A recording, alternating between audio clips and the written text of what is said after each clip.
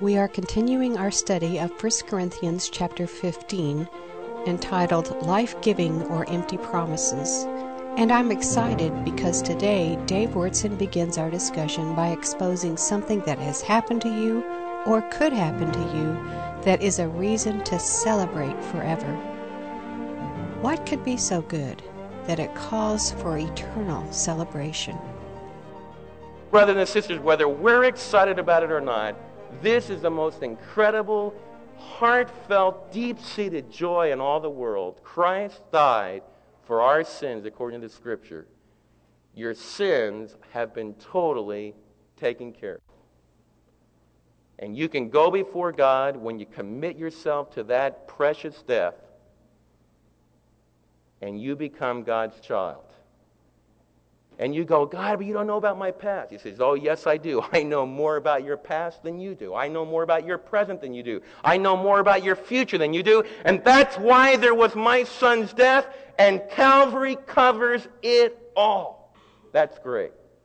But that's not all the gospel. That would be good news, but it would be false news if the next part wasn't true. We got to lead one more thing to make it very, very true. It says here, and he was buried. Very important to recognize he was buried. There goes the swoon theory. You cannot believe the swoon theory that Christ was a good teacher. He kind of collapsed under the suffering and the agony of the Roman beating, and they put him on the cross, and he kind of fainted, and the soldier thought he was dead. They wound him in grave clothes, stuffed cotton in his mouth probably, put a cloth over his mouth, put him in a cave all night, and somehow this guy that was so weak got all the stuff out of his mouth, took the grave clothes away, pushed the stone out of the way, scared the Roman soldiers halfway to death, and went back to his disciples as a bleeding, broken man, and he inspired them to found the church. I'm being facetious, obviously, but that's basically, you can believe that if you want to. But the text doesn't say. The only historical document that we have about the resurrection, and even Time magazine, the scholars at Tübingen will say this in Germany. They'll say if you throw out the historical documents, you can say anything you want to. The historical documents say that he died on the cross for our sins according to the Scriptures, and he was buried. You know what that means? That he was dead, dead, dead. They put him in a tomb, and the life had gone completely out of him. And that's why your sins have been paid for, because the wages of sin is death, and he was buried, and that means that he died, and that means that the punishment was paid, and he was dead, dead, dead. And we could go through an experience like that right here in this building. We could have somebody right here in front of us who was dead. And we'll leave this church, and instead of having a joyous wedding or a joyous time, we'll take them down to the plot and we'll put them down 6 feet. And that's one of the worst blows that you can ever have in life. And I don't share that just out of knowing, well, maybe it would be like that. Because we've been there many, many times with loved ones, with brothers and sisters in Christ, with unbelievers and everything. It's part of life. And Jesus has experienced. He has been put in the grave. And that certifies that the punishment has been paid, but it necessitates the next part of it, which is the joyous message of Easter. And he rose again the third day according to the Scripture. You see, if he wasn't buried, then he wasn't dead, and you don't have a resurrection. And what we need for my mom is a resurrection. You see, life has gone right on. You see, I've lived long enough that I know you can lose your mom, and you can cry about it. You can go through a funeral service, and you can put her in the ground, and she's gone. And for a long while, it doesn't do anything to you. You hardly even think about it, especially if you live a long way away from her. But then as you live a little bit longer, your memory starts to go back.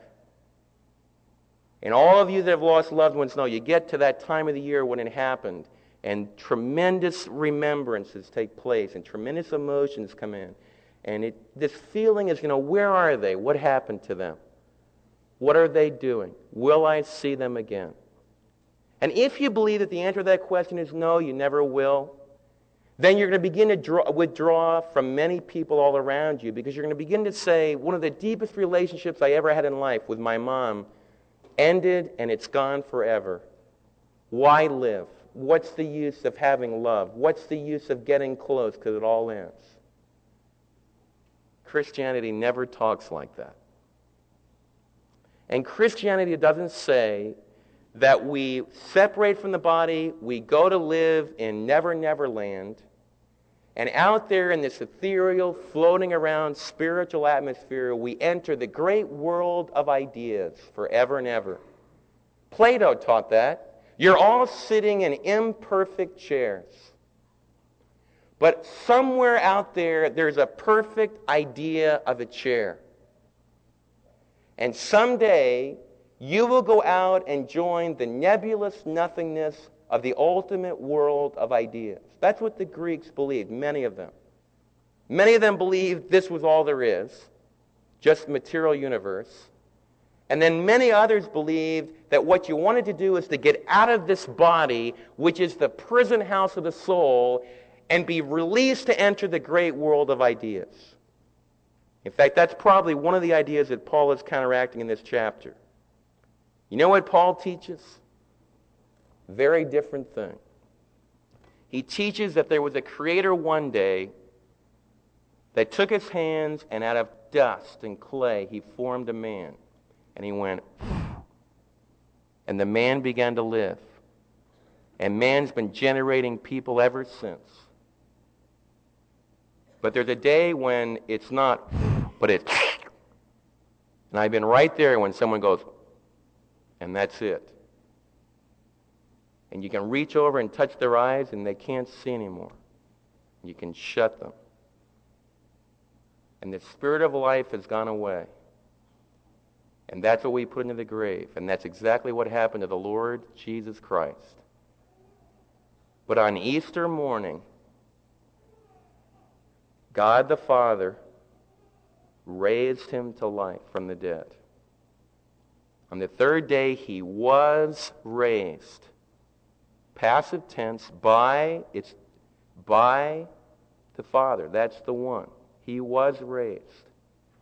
Jesus came back to life, and his body was transformed, as the last part of this chapter explains. It was no longer a physical body, subject to disease and death, subject to suffering and death. It was a transformed body, but it was a genuine, authentic, living, eternal body. And that's what the resurrection means. He rose again the third day according to the Scriptures. And Paul is thinking of Scriptures like Psalm 16, where David wrote, "He will not allow his Holy One to suffer decay." And Paul will argue in the synagogue of Antioch. Peter will argue this. In the second Pentecost sermon, he'll argue, David, who wrote that psalm, was dead and buried and rotted. They're very graphic. So that promise, because you believe in the Scriptures, his audience was Jewish, they believed in the Scriptures, David did not fulfill that Scripture, so he must be writing about a greater one. And Peter and Paul go on to declare, we have seen the greater one, because he did die, he was buried, he was put in the grave, but the Holy One of God, God the Father, the Holy One, did not allow his servant to decay. And he came back to life again. And the chapter will later tell us, in an exciting message, that he's the first fruits of what all of you are going to be. You are not on the way to decaying. You are not on the way to losing it all. You're not on the way to death and dying and destruction in the end. It's just a shadow that's going to bring you into eternal reality, because Jesus rose again from the dead. Now, how do we know that's all true? You say, well, Dave, I know that. I've heard that from the time I was a kid. How do I know it's true? Paul gives the answer in the next part of the text. Look what he says. He says, and that he appeared. You see, the gospel is not only that he died on the cross for our sins according to the Scripture, that he was buried, that his death was authentic, that he authentically rose again from the dead the third day according to the Scripture, but the last part of the gospel is that he appeared. He appeared, first of all, it says he appeared to Peter. Isn't that great? We don't know exactly when that took place. Mark's gospel at the end insinuates, it says, and he appeared to Simon. So there's a corroborating evidence there at the end of Mark's gospel that Jesus did appear to Peter. But we don't, it's cloaked in silence. We have Peter the denier, and then suddenly Peter the denier becomes Peter the proclaimer. What made the difference? The Apostle Paul begins to give us the answer. He's saying that the resurrected Christ appeared to Peter. I can hardly wait to talk with Peter about how he felt when the Lord appeared to him and what the Lord did with him the first time he appeared to him. Because here was a man that was weeping close to total despair, and Jesus comes to life from the grave and he appears to him and he restores him. And later on the shores of Galilee, he appoints Peter as the first pastor teacher within the family of God. So he appeared to Peter. By the way, tradition tells us that Peter hung upside down and was crucified because he believed that that was true. He didn't write a story in Esquire about it like Elvis Presley people. He didn't write a multi-million-dollar bestseller, brothers and sisters. He spent the rest of his life walking around by foot, traveling by ship, telling everybody that would ever listen to him, he's alive. Now, your choice is that Peter either told the truth, or he was a total idiot, or he was a shyster. Along with all the rest of them, like Jesus and Paul, they're all a bunch of shysters, or they told the truth. Those are the only choices. And in my own life, it's very hard for me to conceive that Peter, that rough-hewn, foul-mouthed Galilean fisherman, could be changed so radically and could devote his life and would swear from the depths of his soul in a Mamertine prison in Rome, he's alive. Nero, you can do anything you want to me. I'll never change my confession. He's alive. The next one, Peter, then to the 12. Look at that bunch. The 12 is a title for the apostles, the 11, the disciples. Think of that bunch. We've talked about it on Easter before. But here's 11 fellas hiding in the upper room, scared to death the authorities are going to come and crucify them, making other plans. I mean, a great bunch to found a movement that's going to literally shake the foundations of the world. And Jesus comes to them at night, comes among them, and eats with them. A week later, doubting Thomas wasn't there the first time. A week later, he appears again. This time, there he is, doubting Thomas. And the Lord Jesus stands among them and says, all right, Thomas, go ahead. Put your hand right into my side. Jesus holds out his hand. Thomas, go ahead. Take your hand. Put it right here in the scar in my hand. It's me. Thomas doesn't have to do either one of them. He just falls flat on his face. The climax of the Gospel of John, my Lord and my God. Now, brothers and sisters, you have a choice. You can believe Thomas told the truth. And we're going to go into that high school and we're going to tell the truth. We're going to go into those colleges and tell the truth. We're going to go into this whole world and tell the truth because we believe it. Or we're going to get out of it. We're going to say it's a bunch of baloney. It's just religion. Who cares? Those are the choices. But it will build your soul if you'll begin to think and to meditate on what Paul is saying. He appeared to the disciples. Then he appeared, it says, he appeared to the 12. After that, he appeared to more than 500 brothers at the same time. Most of them are still living, though some have fallen asleep. Paul is writing about events that only happened 20 years before this. You see, we're not talking about something that happened 2,000 years ago in Paul's day. Paul says, listen, there's over 500 people who are eyewitnesses of what I'm telling you. And it says, if you don't believe me, go and check them out. There's a whole bunch of them still living, although a few, have fallen asleep. Some of them have died since this happened. That's incredible. My dad loves to say, at a talk show, my dad was talking about the resurrection, and somehow they got off on this subject, and the guy said, well, Jews never agree about anything. And my dad says, no, that's not true. That's really not a good statement to make. And the radio announcer says, oh, yes, it is. The radio announcer was a Jew himself. He says, Jews don't believe. My family gets together. We argue. We analyze. We debate. We always disagree with one another. My dad says, no, I know a time where they didn't disagree. Over 500 Jews observed something, and they all agreed about it. The radio announcer says, you got to be kidding. That could never happen. He says, oh, yes, it did. What was the fact they all agreed on? Jesus rose again from the dead. Because this happened before Cornelius came into the church. So the 500 would be all Jewish people. Just about all Jewish. They would have been all Jewish, and they all agreed. He rose again from the dead. You say, well, I don't believe what you say. That's fine. You have that right as an individual. I respect that right as an individual. But I challenge you, if you don't agree with what I'm saying, I challenge you, what is your evidence? Who are your witnesses? If you follow Carl Sagan, do you know him well? Do you really know his witnessing truth potential? Have you talked to his workers? Has he risked his life for what he believes? Now, there's others that have risked their lives. You can find tons of people that risk their lives for a lie. But put all the evidence together. Look at what it generates in the hearts of people.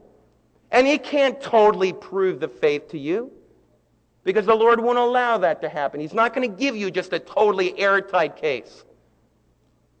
But he has given you a good case. He's given us as good a case as any other case that could be made. A lot better case for the fact that George Washington was the first president of the United States. A lot better case. And a lot better case for the fact that Homer lived and wrote the Iliad and the Odyssey. A whole lot better case than a whole lot of other things that I believe every day. 500 people at once saw him alive. So when you go to a funeral, you open up to 1 Corinthians 15 and your heart is sinking. You say, is this the end? Is this all that life has to be? And you read, no, it isn't. When you're crying all alone in your house because you lost a member of your family and your heart is full of despair, you open it up and say, is this the end? Can I really believe my loved one because they believed in Christ is home? And you read this text, and the Holy Spirit nurtures your soul because it's true. It's really true. It goes on, it doesn't end there. It talks about James. It says, then he appeared to James, the Lord's brother, through the whole ministry of the Lord. James, the half-brother of Christ, was probably the leader of a bunch of brothers that thought their brother had flipped his lid. They accused Jesus of being insane. They wanted to lock him up, take him home to Capernaum, and keep him safe from the crowd. And suddenly, after the resurrection of the dead, James is one of the 120 in Jerusalem. He goes on and becomes the leader of the church of Jerusalem, and he is martyred by Jews because he believed that his half-brother rose again from the dead. Then it talks last of all, and then to the apostles, that would include a broader circle, bigger than the disciples of the group that were eyewitnesses of Christ. And he says, last of all, he appeared to me as to one abnormally born.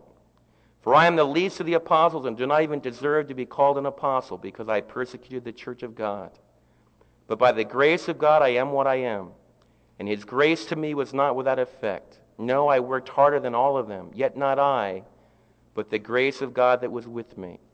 Whether then it was I or they, this is what we preach, and this is what we believe. What is Paul saying here in closing? You know what he's saying, brothers and sisters? I'm the one that should have never been born.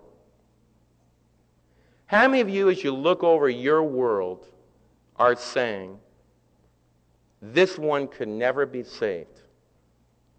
You see, I think one of the big problems in our church is we don't have enough vision. I think it's one of the big problems in our church. And I think it's one of the reasons we get really bogged down in our own problems. You see, until you start to risk, until you start to reach out, as long as you're tentative, you're going to have a lot of problems. How many of you could believe that your boss, who's an agnostic Jew, who rejects Christianity, who plays golf every Sunday, cusses like a trooper, good worker, but totally rejects Christianity, how many of you are really asking the Lord, Lord, I believe you could save that guy? I hope a whole bunch of you are. You know what I'd like us to do? I'd like us to get the least likely to be saved list. and begin to ask the Lord to do a work. Because that's the work the Lord delights in. And when you become a part of that, it's going to blow your mind. Because that's the way the Lord works.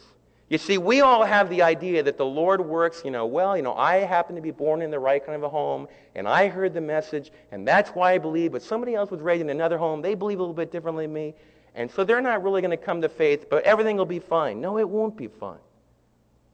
You see, what 1 Corinthians 15 is saying is, if you have come to Christ, if you believed in this message, then you found the truth.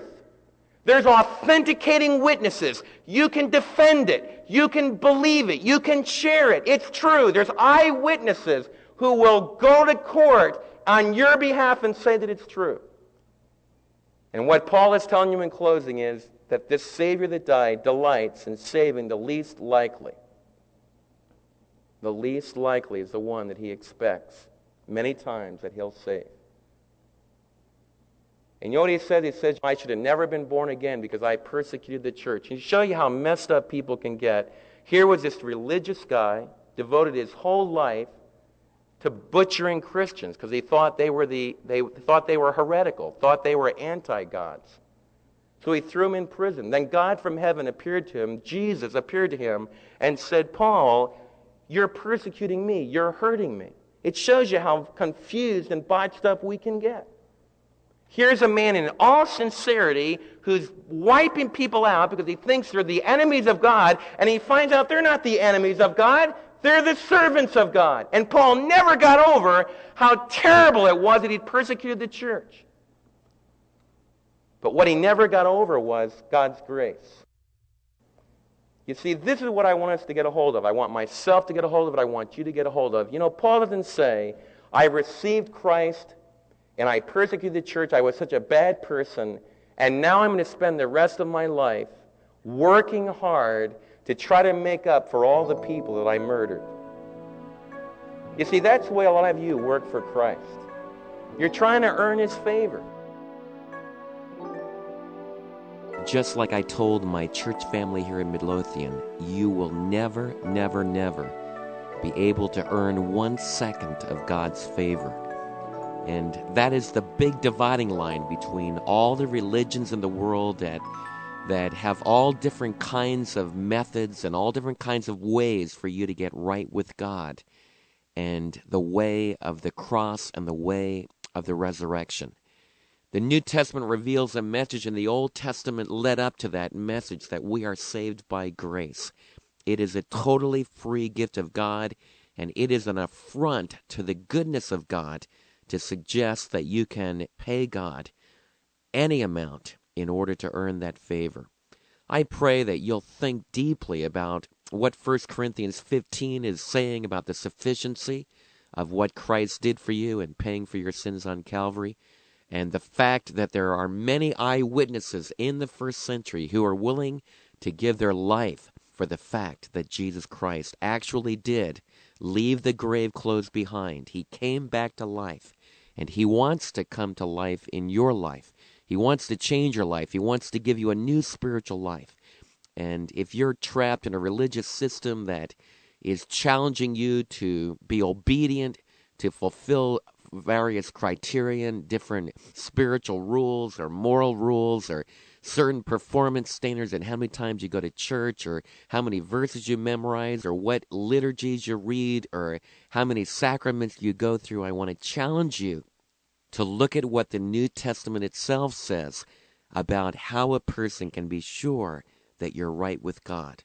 You can never earn it. You can never be good enough. But you can simply open your heart to receive it. Why don't you do that right now? Will you pray with me? All you need to do is bow your head right there. Maybe you're driving your car. Why don't you pull it to the side, or maybe just stop washing the dishes, or stop banging on that word processor. And will you say, Dear Lord Jesus, just pray with me like this. Dear Lord Jesus, I know deep in my soul that I've sinned, that there's immoral thoughts, that there are violent thoughts, that there are prideful thoughts. I know that I haven't obeyed your commandments in my thought life. I know that I've disobeyed many of them in my action life. Lord, I want you to forgive me. I want you to forgive me based upon what I've learned today, that Jesus died in my place. I want you to know that I believe that Jesus rose again. Will you confirm that faith? Will you confess that faith? Jesus, I believe you rose again from the dead. Because you're alive, come into my life. Come and dwell in my life right now. If you prayed that prayer with me and you meant it, based upon the promise of Jesus, you became a child of God.